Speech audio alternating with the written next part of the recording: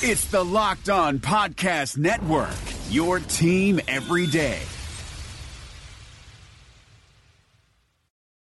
What you doing? Ran out of space on my phone, so I'm deleting some stuff. Bye, singing dog. Bye, goal. I pronounce you. Bye, wedding ceremony. Stop. At Metro PCS, you get 2 free phones with twice as much memory. Really? Don't say bye to your memories. Switch to Metro PCS and get 2 free LG K20 Plus phones with 32 gigs when you switch 2 lines. Metro PCS. Wireless. Figured out. Coverage not available in some areas. Sales tax not included in phone price. Excludes numbers on the T-Mobile network. See store for details and terms and conditions. You are Locked On Vikings, your daily Minnesota Vikings podcast. Part of the Locked On Podcast Network. Your team every day. Looks like it's going to rain all night. Following the penalty, this is caught by Bryant. He's inside the 5 to the end zone. Touchdown. Well, I guess I'll have to accept. Roethlisberger on 3rd and 1 on the toss into the end zone. Touchdown. Juju Smith-Schuster. From the 29-yard line on 1st down. Wide open, it's Brown. Antonio Brown across midfield. Out of bounds at the Vikings 45, a 26-yard catch and run. With the defense having as many penalties as it did, how big of a surprise was that? Well, I don't know if it's a surprise or not. We can't have penalties. Win games. Big plays and penalties.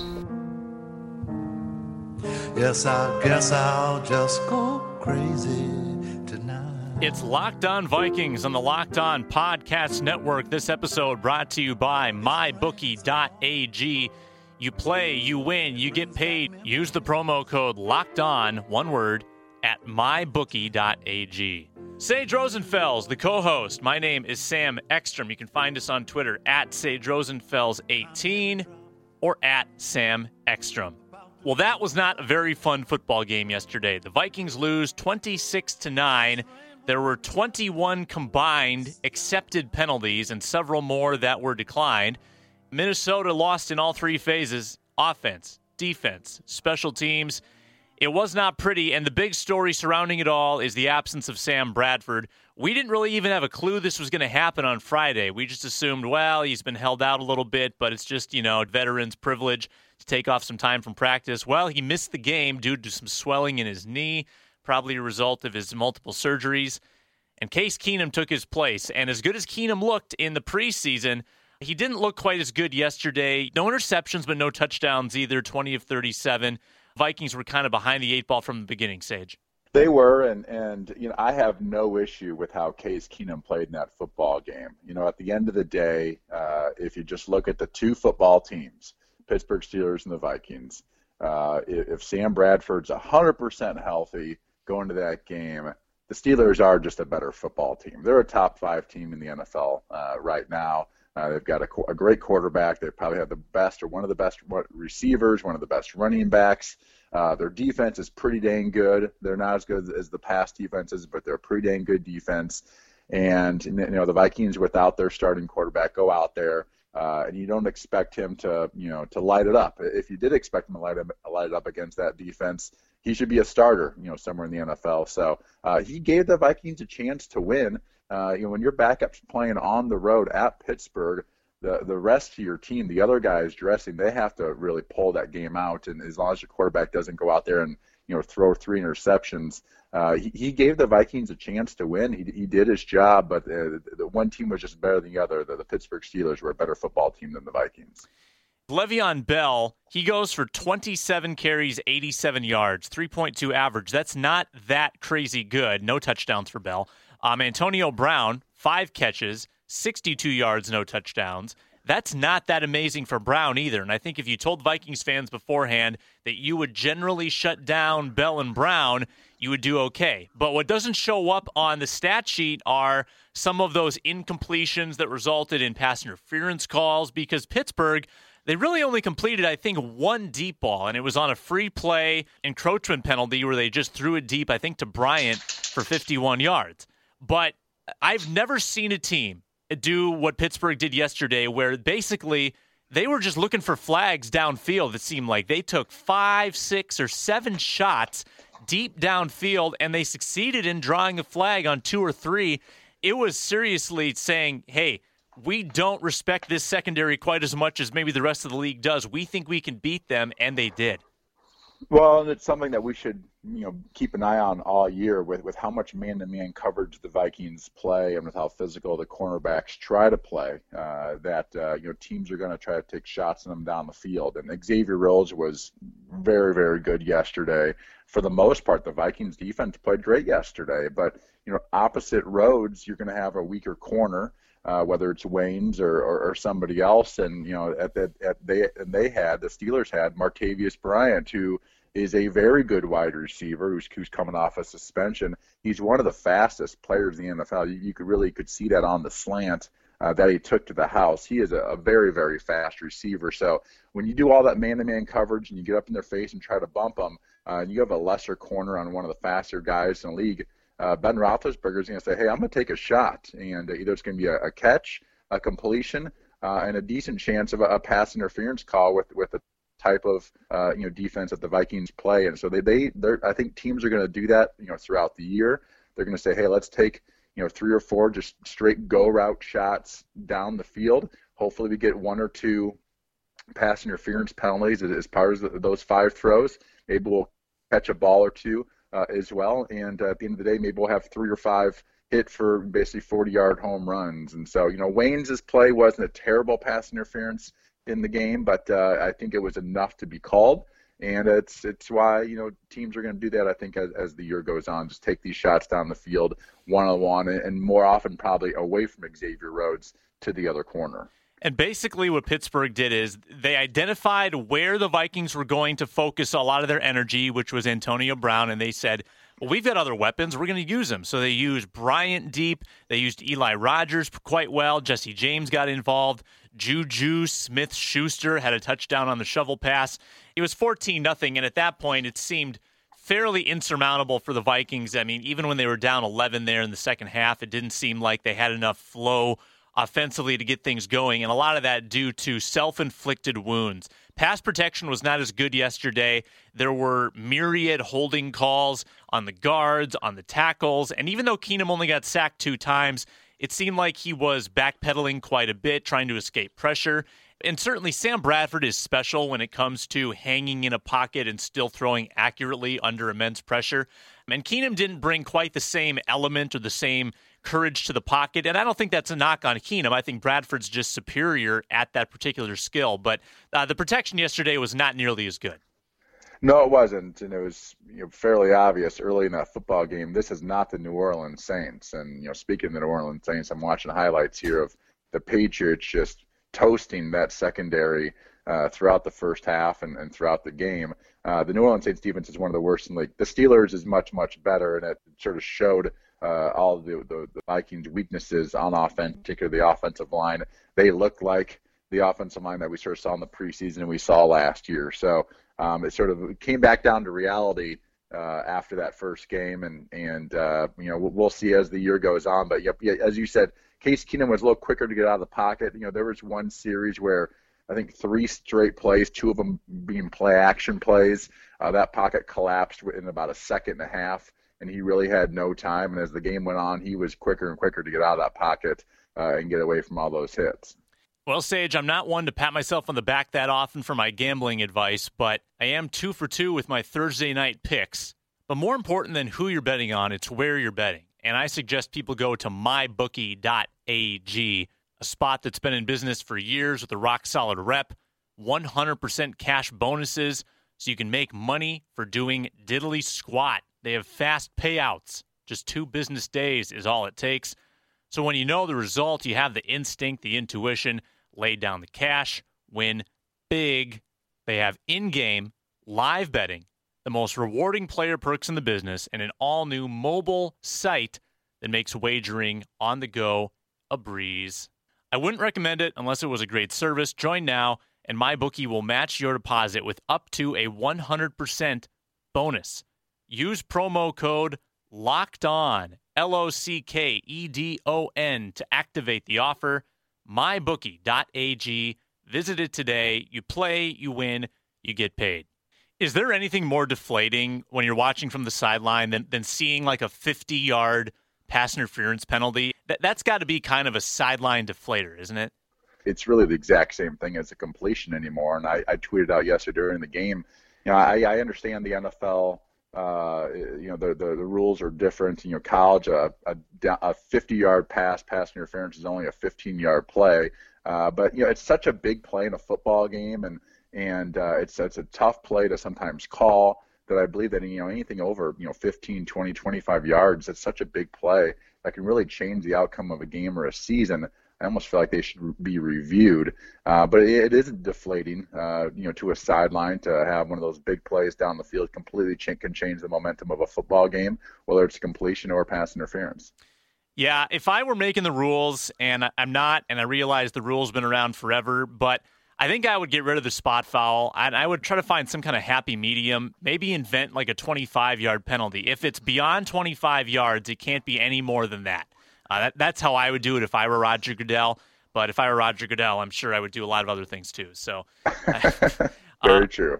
Yes. When you're playing in a game that has that many flags, like 25 or so if you include the decline penalties, does that affect the flow that you feel within the game as a player? Does that kind of get you out of your rhythm? Yeah, well, offensively, it definitely gets you out of your rhythm, and when you move the ball down the field with a good sustained drive, and over the years, teams the way to score points against the Pittsburgh Steelers is to sustain drives down the field. Their secondary has always been very well coached. Tom is a very good defensive coach, a good secondary coach, and they do a really good job of one, tackling, and two, keeping the ball in front of them. So you have to sustain these drives, and when there's nonstop penalties and stop in action and all those things, that it's hard to get in any sort of rhythm. But at the end of the day, it was an ugly football game, a lot of penalties. It was just sort of a boring game to watch. It was nothing. And this has sort of been a topic of conversation lately around the NFL. College football is so much fun to watch on Saturday, and there's that Texas USC game was unbelievable. If anybody watched on Saturday night, there has not been a game anywhere near the fun and the magic of that Saturday night Texas USC game. So far in the first 2 weeks of the NFL, and I think that's a problem. I think the NFL is going to start losing a few fans to college football because it just is so much more fun to watch. Is democracy in danger or decline? Condoleezza Rice, William Galston, and Carlos Gutierrez and others take on this question in the fall edition of The Catalyst, a journal of ideas from the Bush Institute. Surveys show Americans place less trust in institutions like the media and business. Others contend America has faced far more challenging periods and emerged strong. Leading policymakers, Bush Institute experts, and respected journalists take on this debate. Read about it at bushcenter.org/catalyst. Okay, I've got a public relations question for you. So I don't know if you saw it yesterday on Twitter, but Mike Zimmer's press conference afterward, very curt, very brief. I'm not going to talk about injuries. I'm not going to talk about Bradford's knee. I'm just not going to talk about it. I think the word that the columnists are using is petulant to describe it, and that's not my word, that's their word. But it is becoming a trend where Zimmer is typically, he's happy after wins, he's grumpy after losses, and he kind of wears his emotions on his sleeve, very short with the media. Do you think that the kind of ups and downs there from Zimmer, can that affect the way a team perceives itself? Or do you want to see a coach be a little more positive or more level-headed, I guess, after a loss like that? Or are you okay with grumpy Mike Zimmer after losses? I like level-headed coaches. I think that the reason Bill Belichick does his press conferences the way he does them for the most part, Eli Manning, is they make them as boring as possible just so they're the same every single week. And everyone knows that a newspaper writer and a great quote never wins football games. It's the action on the field. So I always liked it when coaches sort of kept things at an even keel. I mean, at the end of the day yesterday, what are you really going to – the Vikings didn't play great, but they didn't play terrible. And I was once told that very early in my career. It's never – when you win, it's never as good as you think. And when you lose, it's usually never as bad as you think. Sometimes it is, but it's usually not as bad as you think. And it wasn't a terrible game for the Vikings yesterday. They just played against a better football team who had a quarterback who's probably a first ballot Hall of Famer against a backup, and they end up being 2 touchdowns better. It's it's how the game went. It doesn't mean that the Vikings played terrible. They just weren't as good as that football team with a much better quarterback. Some of it, too, with Zimmer, I think, is who's asking the questions. I know he's got certain issues with certain members of the media. That's also a part of it, too. And if someone different asks the question, maybe he would entertain it more. But anyway, moving forward now with Sam Bradford, that's kind of going to be the big talker of the week, and we're probably not going to know anything on his status until, I assume, before the game next Sunday against Tampa. Tampa just destroyed the Bears yesterday in their season opener. I think that's going to be a tough game. That is by no means a cakewalk, even though it's at home. I called that game hugely wrong on Friday. I gave the Bears the win in that football game, but Tampa Bay is a very good football team. They're one of these sort of quiet teams because they're in one of the smallest markets in the NFL that they don't get a lot of hype. But Winston's a good quarterback. Their defense is pesky. They made some big plays yesterday, 2 interceptions, 1 for a touchdown return. They also had a fumble on Mike Lennon. So this Tampa football team is a good football team. They've only played 1 game because of the hurricane, so they were fresh and ready to go yesterday, and then they played. They beat the Bears down pretty good. So should be a very good test for the Vikings, and we shall see if their quarterback Sam Bradford is back this week. It's going to be really interesting. The video I saw before the game when he was out there throwing with the trainer Eric Sugarman did not look good. I mean, you could tell I thought dragging his leg a little bit when he was just walking. His drop was really, really, a 50%, just sort of playing catch with your kid in the backyard, type of drop, and they knew at that point it wasn't good enough. So the fact that it was 6 days from Monday night until Sunday, and that's the shape that he was in, that's a little concerning to me, and I would not be surprised if it's a couple-week injury for Sam Bradford with the swelling in that knee. Yeah, maybe it's just a rest thing. It sounds like it's non-surgical. That's the one thing we have been told, that it's just going to require the swelling to go down. It seemed to get worse as the week went on. I didn't see that kind of gingerness when I was watching him warm up on Wednesday or Thursday, so it almost seems like it's almost declining, which is also concerning. Flying in airplanes never helps either. That's one of those things that the trainers you talk about when you have a swollen knee or elbow or ankle or whatever it is, that you get on those airplanes and you fly a couple hours and usually it swells up even more. So it did seem as you said, worse on Sunday than it was on Wednesday and Thursday, which is concerning. And Bradford's not 23 years old, 24. Guys over their 30s, they start to heal a little bit slower, and that swelling seems to last a little bit longer.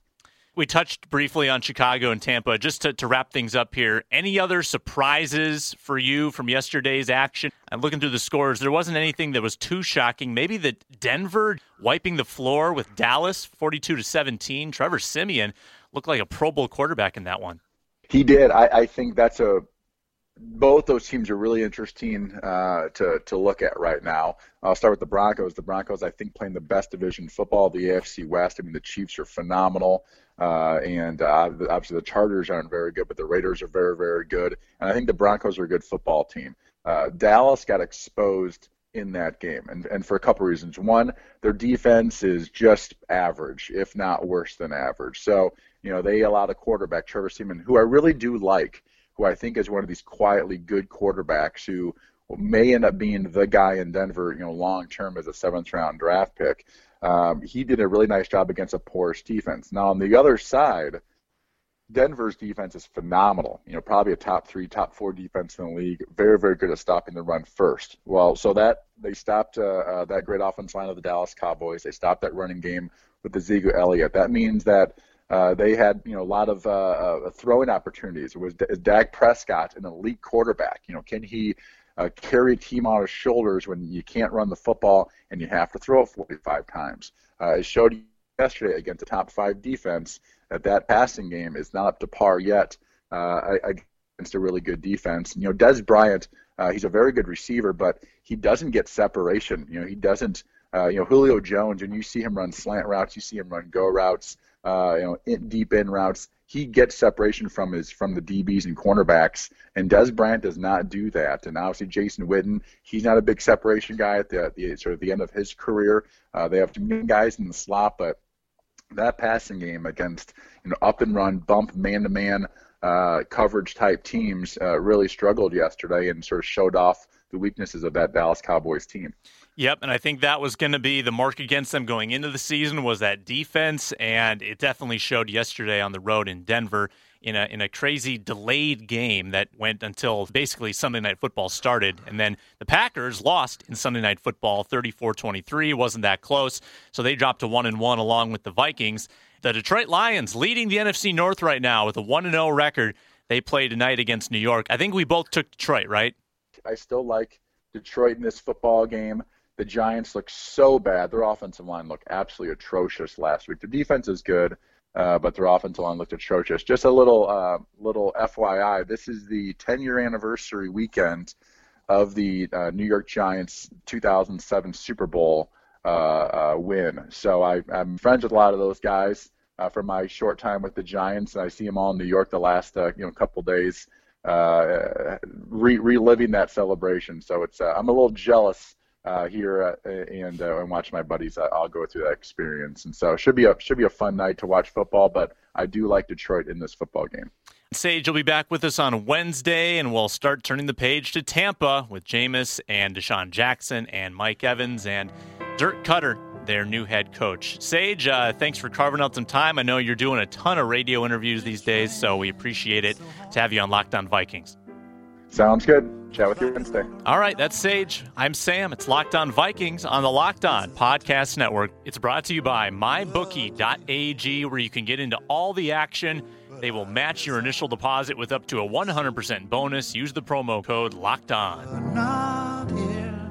I wish this rain would hurry up and end, my dear. Is democracy in danger or decline? Condoleezza Rice, William Galston, and Carlos Gutierrez and others take on this question in the fall edition of The Catalyst, a journal of ideas from the Bush Institute. Surveys show Americans place less trust in institutions like the media and business. Others contend America has faced far more challenging periods and emerged strong. Leading policymakers, Bush Institute experts, and respected journalists take on this debate. Read about it at bushcenter.org/catalyst. Hey, Locked On Minnesota listeners.